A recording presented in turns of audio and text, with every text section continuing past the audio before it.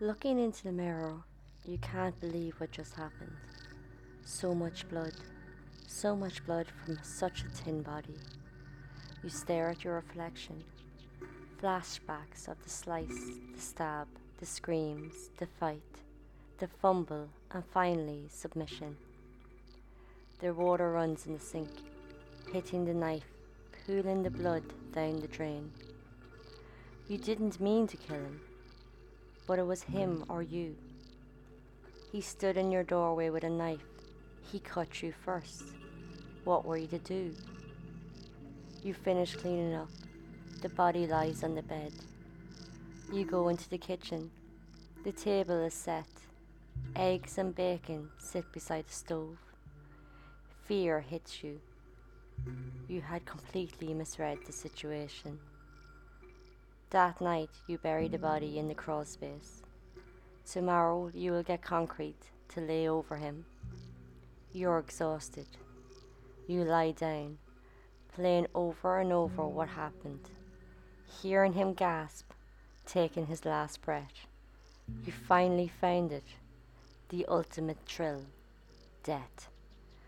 This was John Wayne Gacy, and this is the good, the bad, and the pure evil. Born March 17, 1942, in Chicago, to John Stanley Gacy and Marion Elaine Robinson. John was an auto repair machinist and a World War I vet. Marion was a homemaker. His grandparents from his father's side emigrated from Poland to the US, and the family was Catholic.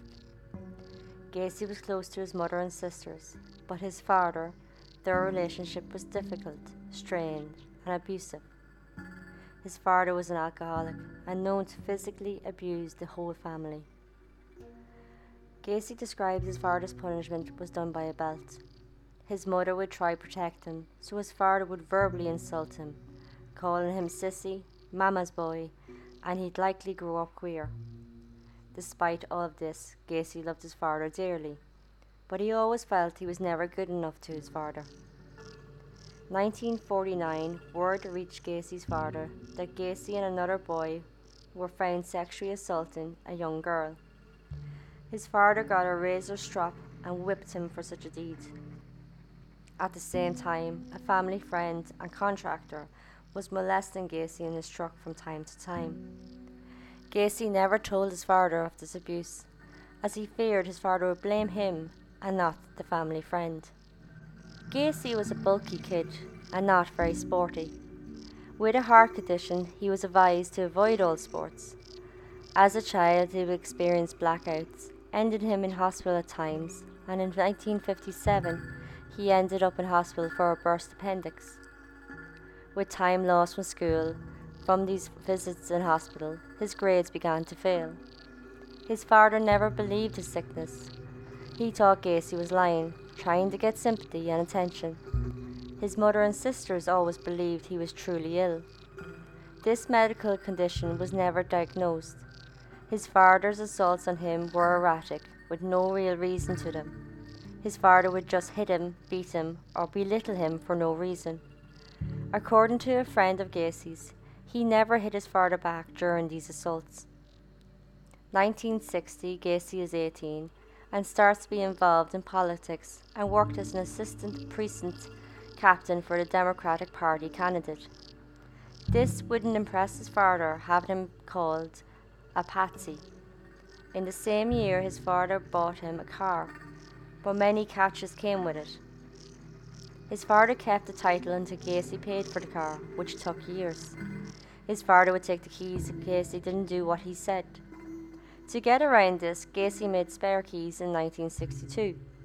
But when his father found out, he removed the distributor cap, keeping it for days as punishment. Once the cap was back, Gacy left, driving to Las Vegas. He got a job for the ambulance service, transferring to a work in Palm Mortuary. He worked here for 3 months, watching and learning. He would sleep in the embalming room. One night, Gacy leapt into a coffin with a corpse, embraced it and caressed it, before a sense of shock hit him. This shock made him call home, the next day asking if his father would allow him home. He did, and Gacy drove home that very same day. When he came back, he enrolled at Northwestern Business College. 1963, he graduated and took a management trainee job at Noom Bush Shoe Company. 1964, he was transferred to Springfield to work as a salesman and then manager. He would meet, date, and become engaged to Marilyn Myers, a co-worker. During this, Gacy joined the local JCs, a leadership, training, and civic organisation. Gacy worked tirelessly for them. In 1964, he was named the key man in it. In the same year, Gacy has his second homosexual encounter. Gacy would say a colleague in Springfield JC's piled him with alcohol and invited him to spend the evening. He agreed, and while drunk, the colleague performed oral sex on him. In 1965, Gacy was now Vice President of Springfield JC's. In September 1964, Gacy and Marilyn married. Marilyn's father bought 3 KFC restaurants in Waterloo, Iowa. Gacy would manage these, so he and Marilyn would move to Waterloo. The job was money-wise great, $15,000 a year, or $135,000 a year today, plus shares of profits. Gacy opened a club of sorts in his basement, where employees drank and played pool. Although employees were men and women, it was mainly young men to be invited to Gacy's club. He piled them with alcohol and then made sexual advances. If he was pushed back, Gacy would claim it as a joke or test of morals. February 1966 and March 1967, Gacy's wife gave birth to a son and daughter. Gacy would describe this time as perfect, finally getting his father's approval. July 1966, his parents visited. His father would apologize privately about all the emotional and physical abuse he did to him. So while in Waterloo, Gacy joined the local JC chapter. He would offer his spare time while doing 12 to 14 hours work as the manager of the KFCs. At meetings, he brought fried chicken and insisted he be called Colonel. He, along with other JCs in Waterloo, were big into wife swapping, prostitutes, pornography, and drugs. Gacy would be considered cocky, but was held in high regard for his fundraising work. In 1967, he was named Outstanding Vice President of Waterloo JCs and served on the boards of directors. August 1967, Gacy sexually assaulted Donald Voorhees, who was a son of fellow JC. Donald was 15 and lured by Gacy. Gacy lured Donald to his house with the promise of seeing heterosexual films, a type of pornographic film, and these were played often at JC events. Gacy piled the boy with alcohol. They watched the film, and Gacy persuaded the boy into a mutual oral sex, convincing him you have to have sex with a man before a woman. The next few months, Gacy did this with other young males. He would convince many this was done as an experiment for scientific research, paying them up to $50 each. March 1968, the Voorhees boy told his father, who immediately called the police, and Gacy was arrested and charged with performing oral sodomy on Donald Voorhees. Gacy was also charged with the attempted assault on a boy named Edward Lynch. Gacy denied it all, demanded a polygraph, and accused it was politically motivated, as Voorhees' father had opposed Gacy's nomination as president of JC's. Many fellow JCs thought Gacy was being set up and would rally around him in support. But May 10, 1968, Gacy was indicted on sodomy charges. August 30, 1968, Gacy convinced employee Russell Scoforder to physically assault the Voorhees to intimidate them to testify in court. Gacy promised $300 and Russell agreed. So early September, Russell maced and bet up Donald. Donald escaped and went to the police, identifying Russell as the attacker. He was arrested the next day. At first he denied having any involvement, but soon confessed and pointed blame at Gacy. Gacy was arrested, and additional charges of hiring Russell to assault and intimidate the Voorheers were added. September 12th, Gacy was ordered to complete a psych evaluation. 2 doctors would examine him over 17 days. They concluded he had an antisocial personality disorder, clinical term for a sociopath or psychopath. They would add no treatment would benefit him and that this behaviour pattern would have him repeat offences. They declared him mentally fit to stand trial. November 7, 1968, Gacy pleaded guilty to 1 count sodomy against Donald for years, but not guilty in the other offence against the other youths. Although pleading guilty, Gacy would try to say Donald offered himself to him, and Gacy was just curious. This wasn't believed, and on December 3rd he was convicted and sentenced to 10 years. On that day, Marilyn filed divorce.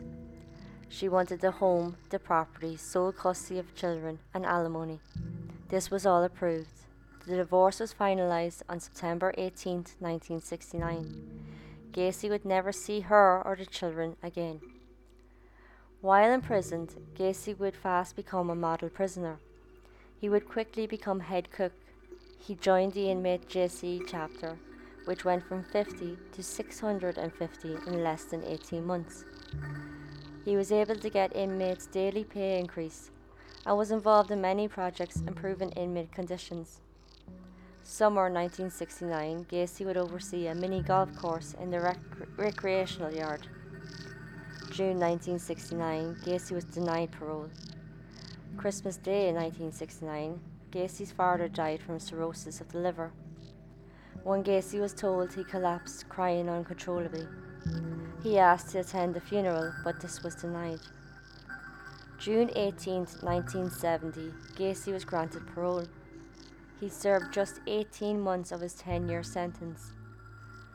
Parole came with conditions. He was to live with his mother in Chicago and would have a curfew of 10 p.m.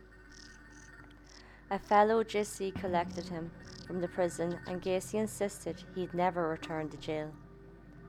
June 19th, he was back in Chicago and was working as a short cook. February 12th, 1971, Gacy was charged with sexual assault on a teen boy. The boy claimed Gacy lured him from the Chicago Greyhound bus terminal to his home. Here, he attempted to force the boy into sex. These charges were dismissed when the boy failed to show for court. June 22nd, Gacy was arrested for aggravated sexual battery and reckless conduct.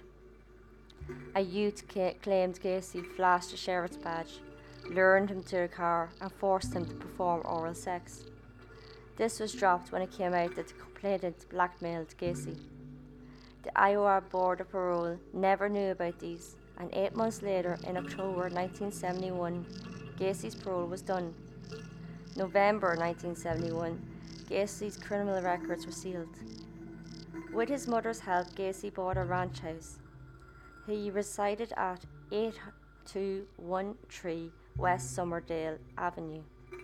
He lived here until finally being arrested in December 1978. Gacy would say he committed all his murders here, but before that, Gacy was active in his local community and helped his neighbours. From 1974 to 1978, Gacy held annual summer parties, each one themed. These would be attended by hundreds of people, sometimes 400, including politicians. August 1971, Gacy became engaged to Carol Hoff, who was an ex from high school. They married July 1st, 1972. Carol had 2 girls from a previous marriage. They moved in once the engagement was announced. At the time, his mother was living with him, but she moved out just before the wedding.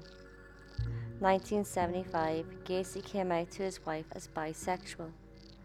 Mother's Day that year, Gacy would tell her today was the last time they would ever have sex. He started to not come home until all hours, saying he was working late. Carol would see teen boys come and go from Gacy's garage, and she found gay pornography and men's wallets. She would question Gacy about this. He firmly told her it's not her business. October 1975, an argument erupted between them. Carol asked for a divorce during it, and Gacy agreed, but wanting to still live together, which they did until February 1976. Within months, the divorce was finalised. Gacy would be a part-time construction business in 1971. PDM, painting, decorating and maintenance construction. The probation officer would allow this, and Gacy could work the evenings on construction while cooking during the day. He would do minor repair, sign writing, pouring concrete and redecorating. As the company grew, he went into interior design, remodeling, installation and landscaping. Come 1973, Gacy could leave the cook job business and pay more of his attention to his construction business. 1975, PDM was super busy, with Gacy working 16 hours a day. 1977, Gacy would be supervisor for PE Systems, a firm that remodeled drugstores. Between PDM and PE, Gacy worked 4 projects at a time and travelled a lot. PDM in 1978 took $200,000 in revenue. Gacy would be a member of the local Moose Club. From this, he heard of a Jolly Joker Clown Club. The members would perform at fundraisers, parades and children's hospitals. Gacy would be Pogo and Patches the clown. Gacy created his own costumes and did his own makeup. Pogo, he said, was the happy clown, and Patches the more serious. He wouldn't earn a penny from his performance, but being a clown allowed him to go back to his childhood. He performed as both clowns at parties, political events, charities and children's hospitals. He would often remain dressed up after these events. Because he would perform during his murder years, he would later be called the Killer Clown. PDM employees were young men or young high school students. Gacy would proposition his workers for sex and sex favours in return for his vehicles, money or promotions. Gacy would even threaten some with his guns, stating how easy it was for him to kill them and get rid of their body. In 1973, Gacy and a teen went to Florida to look at a property he bought. While overnight, Gacy raped the teen. When they got home, the teen bet up Gacy in his own yard. When Gacy's wife questioned the injuries, he explained it as a disgruntled employee he refused to pay due to poor work completed. May 1975, Gacy hired Anthony Antonici, who was 15.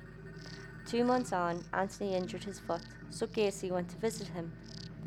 They drank, watched the stag film, and then Gacy wrestled Anthony to the floor and handcuffed him. One cuff was loose, so Anthony freed a hand while Gacy was out of the room. When Gacy came back, Anthony got him to the floor, got the keys, unlocked the cuffs, and cuffed Gacy. Furious, Gacy threatened him. When that didn't work, Gacy compromised. If free, he'd leave. Anthony let him free and Gacy left. July 26, 1976, Gacy picked up David Cram, 18, who was hitchhiking. Gacy offered him a job at PDM, which he took. August 21st, David moved into Gacy's. The next day, celebrating his 19th birthday, they drank and Gacy dressed up as Pogo. Gacy cuffed David at the front. Gacy swung David around. He intended to rape him, but David kicked Gacy in the face, freed himself and ran. A month on, Gacy came into David's room, again with the intention to assault him. There was a scuffle. David straddled Gacy, who didn't like it, so he left. David moved out early on October 5th, leaving PDM too. David would still work on and off for Gacy for the next 2 years. Just after David left, Gacy employed another man named Michael Rossi, who was 18, and he also moved in. Michael would also ask for work with PDM. He lived with Gacy until 1977, and would also help Gacy as clowns during grand openings. Gacy was Pogo and Michael was Patches. Gacy would be involved in the local Democratic Party. He would offer free of charge cleaning of party headquarters. 1975, he was appointed to the director of Chicago annual Polish Constitution Day Parade. This event he was supervised until 1978. Through this work, he was also photographed with Rosalind Carter, the First Lady, in May 6, 1978. This would later be an embarrassment for the US Secret Service. The photo would show Gacy with an S pin on him, which was given to those with special clearance. Gacy murdered at least 33 young men and teens, burying 26 of them in the crawl space in his house. Victims ranged from people he knew to complete strangers. He lured or conned with a promise of a job, drink, drugs, and money. He also conned by using a fake policeman identity. He usually lured one at a time, but he did do what he called doubles, 2 victims on the same evening. At the house, alcohol flowed, or drugs, or they talked honestly to gain trust. When Gacy had them teetering on the trust, he did a magic trick to calm any nerves or break tension. This involved handcuffs. Gacy would cuff his wrists behind his back, or appear to. In between his fingers would be the key, and he secretly released himself. He would then offer to show the victim. Once cuffed, unable to get free, Gacy would say his infamous words, "The trick is, you have to have the key." Gacy called this his handcuff trick. Now restrained, Gacy began to rape and torture his victims. He would sit on them, straddle them. He would also force them to perform sexual acts on him. He then burnt them with cigars, made them act like horses while he rode on them. He also violated them with objects. To immobilize their legs, he cuffed them to a 2x4, an act inspired by Dean Arnold Corll, the Houston mass murderers. Gacy verbally abused the victims and partially drowned them. He would usually kill them with a rope around the neck, tightening it with a hammer handle. He would call this his rope trick, announcing to the victim this was his last trick. Some would convulse for an hour or 2 before dying, while others suffocated from rags stuffed down their throats. Most were killed between 3 and 6 a.m. Once dead, Gacy kept them under his bed for about 24 hours. Then he buried them in the crawl space. He poured quicklime to decompose the bodies quicker. Some victims' bodies were embalmed in his garage before he buried them. So Gacy's first known murder happened January 3, 1972. He lured 16-year-old Timothy McCoy from Chicago Greyhound bus terminal. He took him sightseeing, then back to his house, promising to take him to the bus station the next day. Timothy would be dubbed the Greyhound bus boy until he was identified. Gacy woke the next morning to Timothy at the bedroom door with a knife in hand. Gacy leapt from his bed while Timothy put his hands up, as in a surrender pose. But the knife pointed upwards, and Gacy, in free flight, got his arm cut. In a rage, or maybe defence, Gacy twisted the knife from Timothy, banged his head against the wall, kicked him into the wardrobe, and then walked towards him. Timothy kicked Gacy in the stomach. Gacy doubled over, but sprung back up to grab Timothy, wrestling him to the floor, and he stabbed him with the knife he had twisted off him before. Timothy lay dying while Gacy cleaned up in the bathroom. Gacy then went into the kitchen to see the table set for 2 and breakfast items waiting to be cooked. Timothy came to wake Gacy for breakfast, not realising he was still holding the knife. Gacy buried Timothy in the crawl space, later covering with concrete. Gacy said the second murder he did was January 1974. The victim is unknown, and Gacy said he strangled him and put him in the closet before burial. Later, Gacy complained that the body leaked fluids from the nose and mouth, staining his carpets. So to avoid this, Gacy would stuff cloths down the mouth, often their own socks or underwear. July 31st, 1975, John Butkovich, 18, an employee of PDM, vanished. His car was found with his jacket, wallet, and keys inside. The keys were still in the ignition. The day before he vanished, John had an argument with Gacy over late pay. John's father would call Gacy. Gacy would agree to help in the search and claimed John ran away. Police would question Gacy. He claimed John and two friends came to the house demanding money.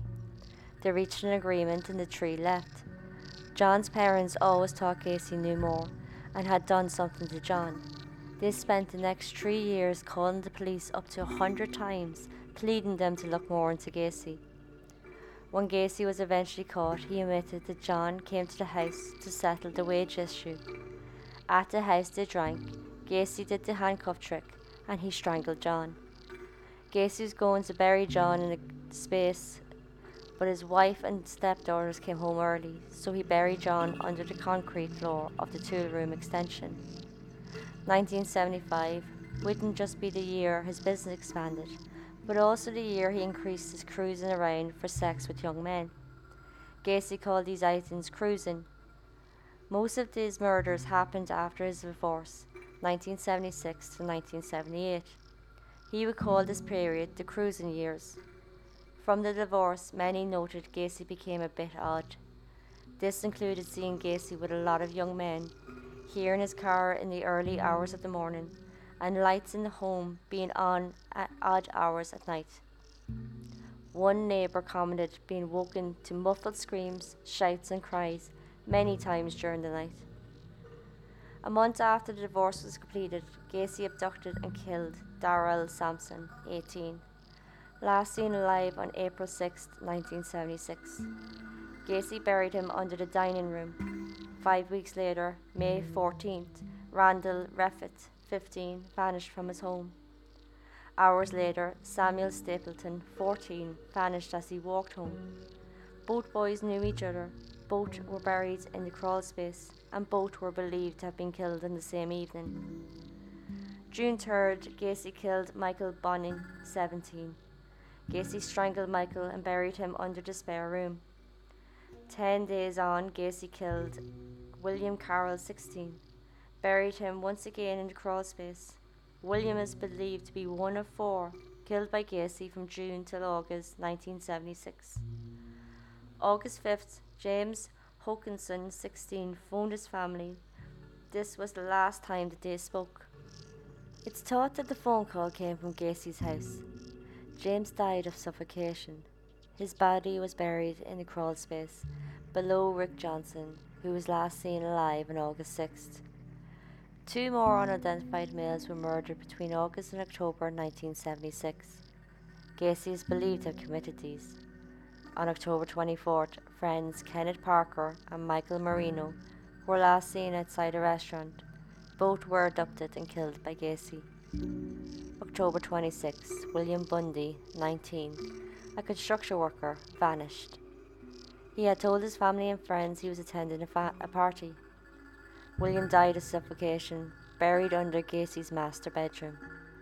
William is thought to have worked with Gacy. November to December 1976, Gacy murdered Francis Alexander. He was buried in the crawl space beneath the office. PDM employee Gregory Godzik vanished. His girlfriend was the last to see him after the date. Gregory worked for PDM for just 3 weeks and was working on a trench for drains. His car was found abandoned. His sister would speak to Gacy. Gacy claimed Gregory ran away, but left him a message on his answer machine. When the family asked to hear this, Gacy said it had been erased. January 20th, 1977. Gacy told John 6 come to his house to allegedly buy John's car. Gacy strangled John. Michael Rossi would be staying at Gacy's at this time. Gacy would sell Michael John's car for $300. March 15th, John Prestige vanished. He would be buried in the crawl space above Francis Alexander. Just before going missing, John had mentioned he got a job with a local contractor. Another male was murdered late spring, early summer 1977 by Gacy and buried in the crawl space. July 5th, Gacy murdered Matthew Bowman. August 1977, Michael Rossi was arrested for stealing gasoline while in Six's car. The gas station attendant was able to get the plate and police traced it to Gacy's house. Gacy would tell police John sold the car to him for money to leave town. A VIN check was done and confirmed it was Six. The police didn't look into it any further, but did inform Six's mum that he had sold his car. End of 1977, Gacy is known to have killed 6 young men. The first was Robert Gilroy. He was a police sergeant's son and was last seen September 15th. Gacy murdered him and buried him in the crawl space. Now this one is different because Gacy wasn't in the state until September 16th. Gacy has always claimed he had one or more helpers in his murders. This killing of Robert Gilroy does support this claim. September 26, former US Marine John Murray vanished walking to his home. Gacy strangled him and buried him under the master bedroom. October 17th, Russell Nelson vanished. Gacy murdered him and buried him under the guest bedroom. A month on, Robert Winch, 16, was killed by Gacy's hands and buried in the crawl space. November 18th, Tommy Bolin, a young father, vanished. December 9th, US Marine David Talsma went missing. He last spoke to his mother about attending a rock concert. Gacy strangled him and buried him next to John Murray in the crawl space. December 30th, at a Chicago bus station, Gacy abducted Robert Donnelly at gunpoint. He took Robert to his home, raped and tortured him for hours. Robert was in so much pain he begged Gacy to kill him. Instead, Gacy drove him to his workplace and released him. He would warn him not to bother the police, as they would never believe him. Robert would go on and report Gacy, who was questioned on January 6, 1978. Gacy would admit to a ex-slave relationship with Robert, all agreed and consensual. Gacy added he didn't pay him, so maybe that's why he was disgruntled. Police believed Gacy and filed no charges. A month later, William Kindred vanished on February 16th. Gacy killed him and buried him in the crawl space. William would be the last one buried in the crawl space.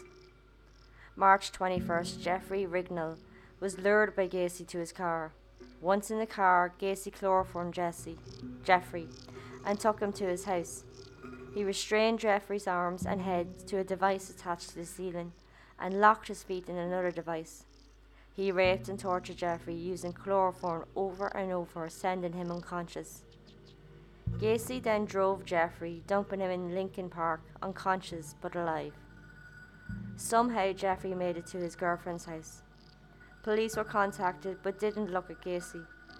Jeffrey was in and out of consciousness but was able to remember the Oldsmobile, Kennedy Expressway and side streets.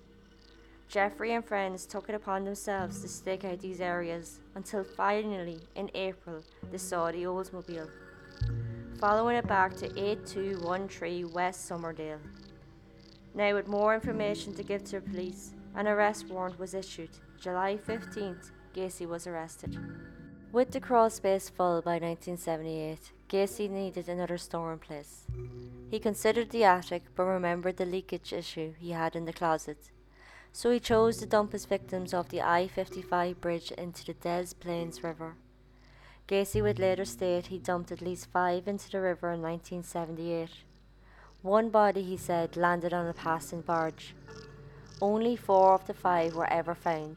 The first known victim in this river was Timothy O'Rourke. He was murdered in mid-June while getting smokes. Before his murder, Timothy told his roommate about being offered a job by a contractor. November 4th, Gacy killed Frank Landingen. His body was found naked on November 12th in the Des Plaines River. November 24th, James Mazara went missing after a family Thanksgiving dinner. Before going missing, James told his sister about working construction. December 11th, 1978, Gacy was in Neeson's pharmacy that afternoon for a job for remodeling. Gacy was speaking to the owner, Phil Toff. While talking, he noticed a part-time store boy, Robert Price, who was 15 at the time. Gacy mentioned his firm hiring teens for $5 an hour, double what Robert was getting at the pharmacy. Gacy left and Robert's mother arrived to collect him for a family party. Robert asked his mother to wait, saying he was going to talk to a man about a contractor job. Robert left at 9 p.m, promising he won't be long. Robert died in Gacy's home just after 10 p.m. Gacy later said, while at the house, he wanted to know what Robert would do for what money. Gacy would suggest hustling, which Robert dismissed. Gacy performed the handcuff trick. When Robert was locked, Gacy threatened rape. Robert began to cry. Gacy then placed a rope around Robert's neck, saying the boy was crying scared. Gacy actually took a phone call while Robert lay dying, suffocating on the floor. Robert's family filed a missing persons report when he failed to make the party. Phil Toff, the pharmacy owner, named Gacy as the contractor Robert went to see about the job. Lieutenant Joseph Kosenczak would be drawn to the investigation, as his son attended the same school as Robert Peist. Kosenczak spoke to Robert's mother on December 12th. With this talk, Kosenczak felt that Robert wasn't a runaway. He checked Gacy's criminal history and found the outstanding battery charge along with a prison sentence for sodomy. Kosenczak and two other officers visited Gacy the next day. Gacy spun a story about two boys in the pharmacy. He spoke to one he believed was Robert and asked about remodeling materials. He insisted he never offered a job and did return to the pharmacy at 8 p.m. to get his appointment book. When asked to attend the station to make a statement, Gacy declined due to an uncle dying, but would later. He didn't arrive. The police again asked how soon he could come. Gacy became irritated, called him rude, having no respect for the dead. At 3:28 a.m, in came Gacy to the police station, covered in muck and filthy. He claimed he was in a car accident. He would leave and return later that day. Gacy denied any involvement with Robert's disappearance, insisting over and over he never offered a job. He was asked why he returned to the pharmacy, and Gacy said he got a call from Toff, the owner, regarding his appointment book that he left. Detectives would obviously speak to Toff, who denied ever calling Gacy.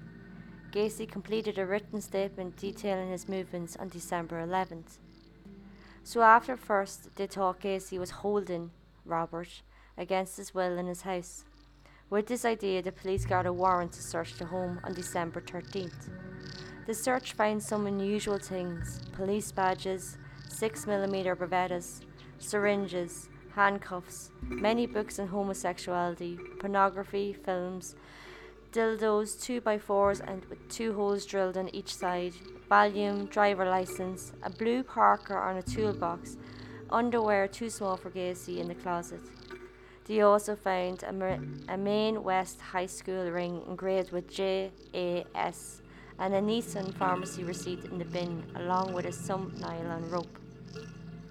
Police took Gacy's Oldsmobile and any PDM work vehicles. 2 teams of 2 police officers were then set up to surveillance Gacy. They did 2 shifts, 12 hours each.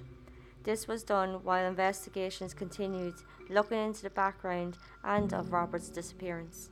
In the surveillance team was Mike Albrecht, David Hackmeister, Ronald Robinson and Robert Schultz. Michael Rossi contacted police the next day, giving information about Gregory Godsick and Charles Haltula. Haltula was a PDM employee that was found drowned in the river earlier that year. December 15th, investigators would find out more about the battery charges. They learned Jeffrey Rignall reported Gacy lured him to his car, chloroformed him, raped and tortured him, then dumped him with severe chest and facial burns and rectal injuries in Lincoln Park. Gacy's former wife was interviewed late on the 15th. This is when they found out about John Butvick's disappearance. The ring that was found was John Allen Skikes, JAS. His mother also told police about other items missing from John's apartment. December 16th, Gacy turned on the charm to his police shadows, inviting them to dinner or drinks out in town or at his home. He would deny anything to do with Robert's disappearance. He accused officers of harassing him because of his political links or his recreational drug use. David Cram would be interviewed. He described Gacy as hard-working and open-minded when it came to men having sex. December 17th, Michael Rossi was interviewed.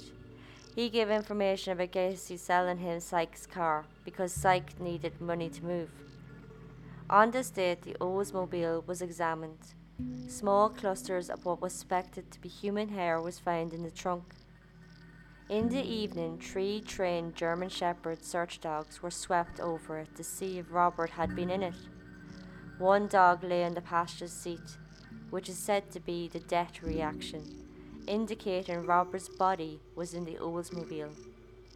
That evening, Gacy invited detectives Albrecht and Hackmaster to a restaurant, and then another in the early hours of December 18th. They chatted, they talked about life, business, marriage, and clown gigs. At one point, Gacy said, "You know, clowns can get away with murder." By this point, Gacy was beginning to break. The surveillance was getting to him. He was unshaved, tired, anxious, and drinking a lot. The afternoon of the 18th, he went to his lawyers to start a $750,000 civil suit against the Des Plaines police, insisting the surveillance to end. That day, they connected the Nissan receipt to Kimberly Byers. Kimberly was the one to wear the parka on the 11th, as it was a cold day. She put the receipt in her pocket and gave it to Robert as he left the store to talk about the job. This put a big hole in Gacy's story that he had no contact with Robert that evening. Michael Rossi would also give his second interview. He was more forthcoming with information, saying in the summer of 1977 he had to spread 10 bags of lime into the crawl space at Gacy's house. This he did by Gacy's request. December 19th, evidence was gathered for a second search warrant. The same day came Gacy's civil suit. That afternoon, Gacy invited Officer Robinson and Schultz into his house. Robinson chatted to Gacy while Schultz went in to search for items connected to John 6 from his mother's list. Schultz was unsuccessful, so he flushed the toilet, suggesting that's where he went. He then smelt what he described as rotting corpse stench coming from the heating system. This wasn't noticed before because the house had been cold and the heating wasn't on. December 20th, David Cram and Michael Rossi were interviewed again. Michael Rossi agreed to be interviewed regarding John Sykes and Robert Past's disappearance. Michael thought Gacy might have placed Robert in the crawl space and said he thought Gacy stole Sykes' car. Michael completed a polygraph. Soon after, he got fed up being questioned, so he refused to continue. His response to the polygraph was erratic and not consistent, so the machine couldn't give a clear reading. Michael did, however, give information about a trench he dug in the crawl space, remarking Gacy was very direct to dig only where told. David's interview would tell of the 1976 rape attempt on him by Gacy. He told about returning to the house with Gacy on the 13th, after the search on the property. Gacy, he claimed, went pale when he saw a mud stain on the carpet, thinking it came from the crawl space. According to David, Gacy grabbed a flashlight and searched the crawl space for evidence of digging. David would be asked in the interview if he had ever been in the crawl space. David said he had to spread lime and dig a trench that Gacy said was for pipes. The trench was 2 feet wide and 6 feet long, more grave than pipe size. Evening of December 20th, Gacy arrived at his lawyers to discuss the civil suit. When he got there, he wasn't in a good place, needed a drink immediately. His lawyer, Sam Arante, went out and grabbed a bottle of whiskey from his car. When he returned, Gacy was pacing. He picked up a copy of the Daily Herald that was on Amarante's desk. Robert Past was the front page news. Gacy would say, "This boy is dead. He's dead. He's in a river." This opened the floodgates, and Gacy erupted with confessions, running well into the night. He said he was the judge, the jury, and the executioner of so many. Now he wanted the same for himself. He said most were buried in the crawl space, and 5 he dumped in the Des Plaines River. He would describe some victims as prostitutes, hustlers, and liars. He would claim sometimes he woke to dead, strangled kids on the floor and cuffed. He buried them in the crawl space because to him they were his property. While he confessed, he drank, and come midway into his confession, he nodded off. Amarante would scramble to get Gacy a psychiatric appointment by the morning. When Gacy woke, he was told about his confession, but it didn't quite register, and he insisted he had to go. He had things to do, and against his lawyer's advice, he left. Although he appeared not to take in what happened, he knew time was up, and he intended to visit friends and family before it all ended. He went to a gas station to fill up his car. Here he handed a bag of cannabis to the attendant. The attendant handed this to the surveillance officer, saying Gacy told him, "The end is coming for me. These guys are going to kill me." Gacy went to see contractor Ronald Rode, hugging him, crying and confessing he did bad and killed 30 people. Gacy then went to see David Cram and Michael Rossi. While he drove there, the surveillance team noted he was holding rosary beads, appearing to pray. From David and Michael, Gacy had David drive him to his lawyer's Leroy Stevens.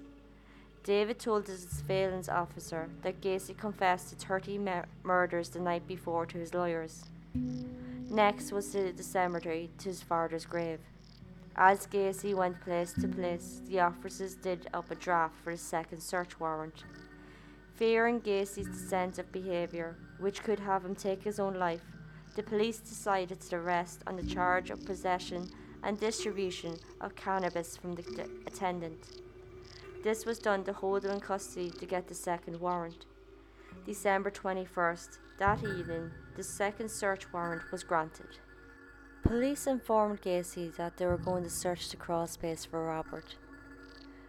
Gacy confessed to a self-defense killing of a young man, and he was buried under the garage, but it wasn't Robert.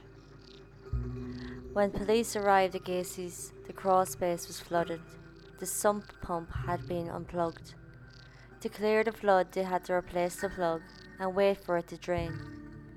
Once cleared, evidence technician Daniel Genty entered the crawl space and began digging.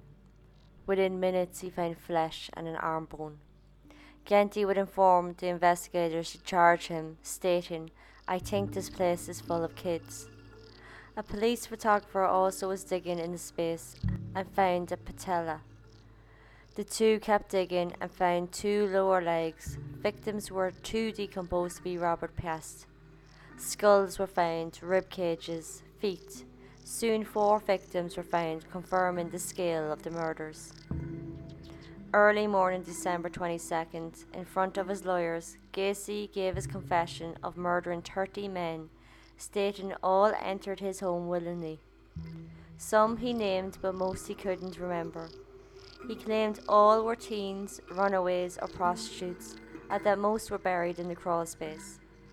Gacy said he only dug for 5 victims and got his employees, including Gregory Godsick, to dig trenches to have graves ready. Gacy was shown Robert Hastings' driver license that was found at his home. Gacy denied knowing him, saying a victim had the license. Gacy would be questioned specifically about Robert Peist.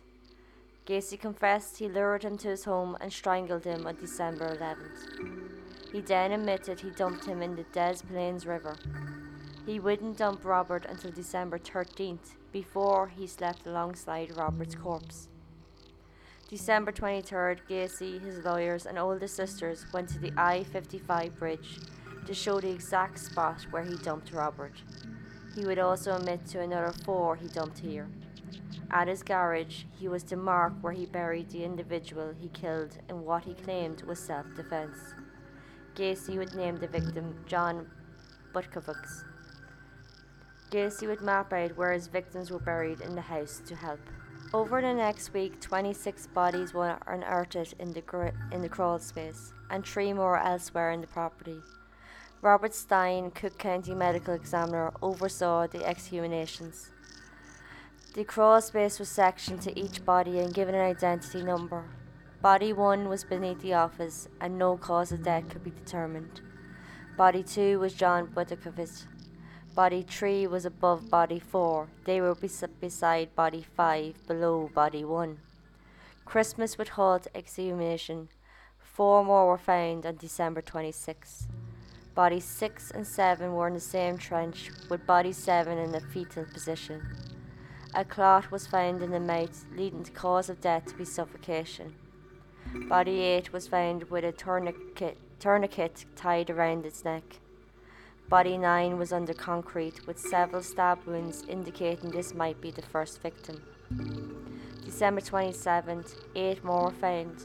Body 10 was face up under the entrance of the home. Body 11 and Body 12 were beside each other beneath the hall, with ligature marks on their necks. Body 13 was under the spare room. Body 14 and 15 had their heads and bodies in separate plastic bags. Body 16 was near Body 13 with a clot in the throat. Body 17 had ligature marks on the neck. December 28, 4 more were found. Body 19 was under the master bedroom. 90 degrees from that was Body 18, which was under the spare room. Body 20 was 90 degrees, the opposite side of Body 19.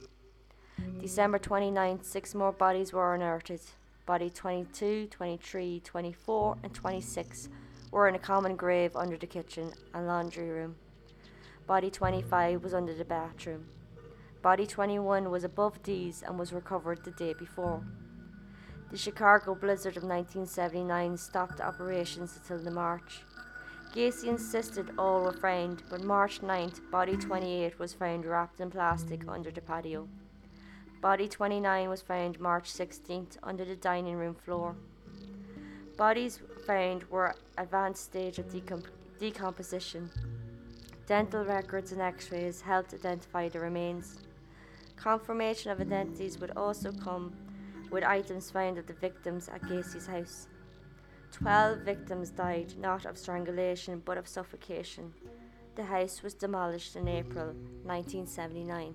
A victim was found 6 miles downstream from I-55 bridge on June 30th. Using fingerprints records and unusual tattoo, the body was Timothy O'Rourke. He was victim 21. Frank Landingen was victim 32. He died of suffocation from his own underwear in his throat, causing his airway to be blocked. December 28, James Mazza was found 1 mile from I-55. He was strangled.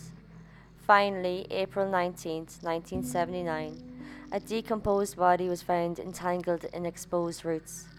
Using dental records, the body was Robert Peist. The autopsy found wads of paper-like material in his throat, while alive, causing him to suffocate. February 8, 1980, Gacy was brought to trial, charged with 33 murders. Jury was selected from Rockfield because of the media coverage in Cook County. The events had Gacy spend 300 hours with doctors the year leading up to his trial. He attempted to convince the doctors he had multiple personalities, with 4 personalities in total: the hard-working, civic-minded contractor, the clown, the active politician, and the policeman named Bad Jack. Bad Jack hated gays. His lawyers wanted to plead not guilty by reason of insanity, saying Gacy was Jekyll and Hyde character. They produced many psychiatric experts that examined Gacy. 3 of these experts testified that Gacy was a paranoid schizophrenic with multiple personalities. Prosecutors said he was sane and in full control of his actions. They had experts who testified the premeditation of his actions and efforts he took to avoid being caught all proved his clear mind thoughts. David Cram and Michael Rossi testified digging trenches and spreading lime in the crawl space. February 18th, Robert Stein testified about how the bodies were found and what the autopsy showed. Gacy's defense suggested all were caused by an accidental erotic asphyxiation, to which Stein said it was highly improbable. February 21st, Jeffrey Rignall testified. He wept as he described the torture Gacy did to him on March 1978. During cross-examination and delving more into the torture, Rignall started to vomit and was excused from further testimony. February 29th, Donald Verheers testified about his assault in 1967 and the attempts to have him not testify by being maced and beaten. A week later, Robert Donnelly recounted his horrific ordeal he had with Gacy in December 1977. Donnelly would struggle during his testimony, almost breaking down many times. As he testified, Gacy would smile, laugh and jeer at Donnelly. The defense team would try to discredit him, but Donnelly remained strong. In the 5th week of the trial, Gacy wrote a letter to the judge requesting a mistrial. Reasons he gave was not approving his lawyer's insanity plea. His lawyers wouldn't allow him to take the stand, and his team didn't call enough medical witnesses. He also complained about the police lying regarding his verbal statements. The judge didn't grant a mistrial. Instead, March 11th, final arguments would begin. Prosecutors would finish outlining Gacy's history of abusing youths, his efforts to avoid being caught, and that those who survived are now the living dead. The defense would close arguing against the testimony by the doctors, repeatedly citing what the 4 doctors for the defense said. They would try to say Gacy was a man driven by compulsion he couldn't control. Morning of the March 12th, the prosecution continued closing, claiming the insanity plea was a sham. They went on to demonstrate Gacy's ability to think logically and control his actions. The prosecutors would ask the jury to show justice and not sympathy. After this, the jury retired. Less than 2 hours later, they found him guilty of 33 charges of murder. He was also found guilty of sexual assault and taking indecent liberties with a child, referring to Robert Peist. Gacy would be sentenced to death for each murder. His execution date was set for June 2nd, 1980. He was transferred to Menard Correctional Centre, which he remained on death row for 14 years. February 15th, 1983, inmate Henry Brisbane stabbed Gacy, sending him to the prison hospital for a bit. Once in prison, Gacy read a lot of law books and filed motions and appeals, but didn't succeed in any of them. His appeals related to the validity of the first search warrant and his lawyer's insanity plea defense. Mid-1984, Supreme Court of Illinois upheld Gacy's conviction, ordering the execution dates to now be November 14th. Gacy would file against this, but it was denied March 4th, 1985.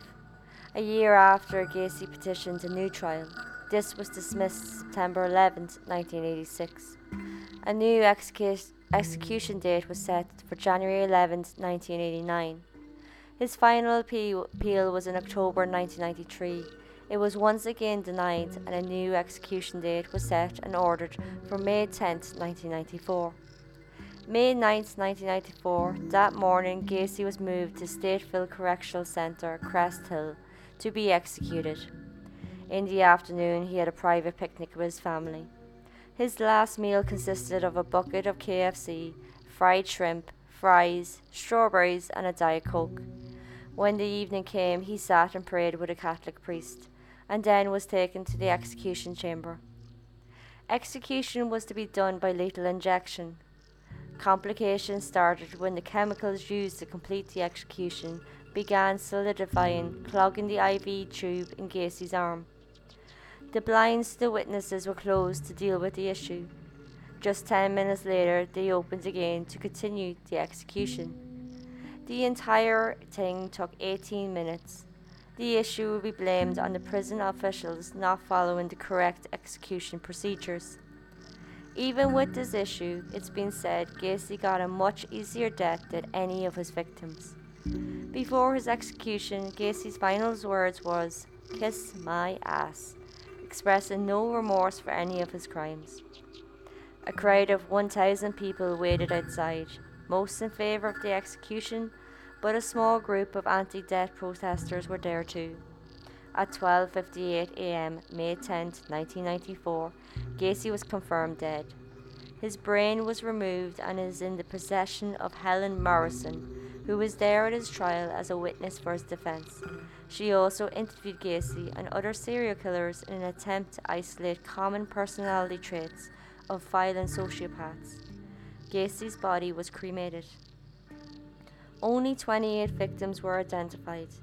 In October 2011, Cook County announced they obtained full DNA profiles from the unidentified to renew efforts to identify them.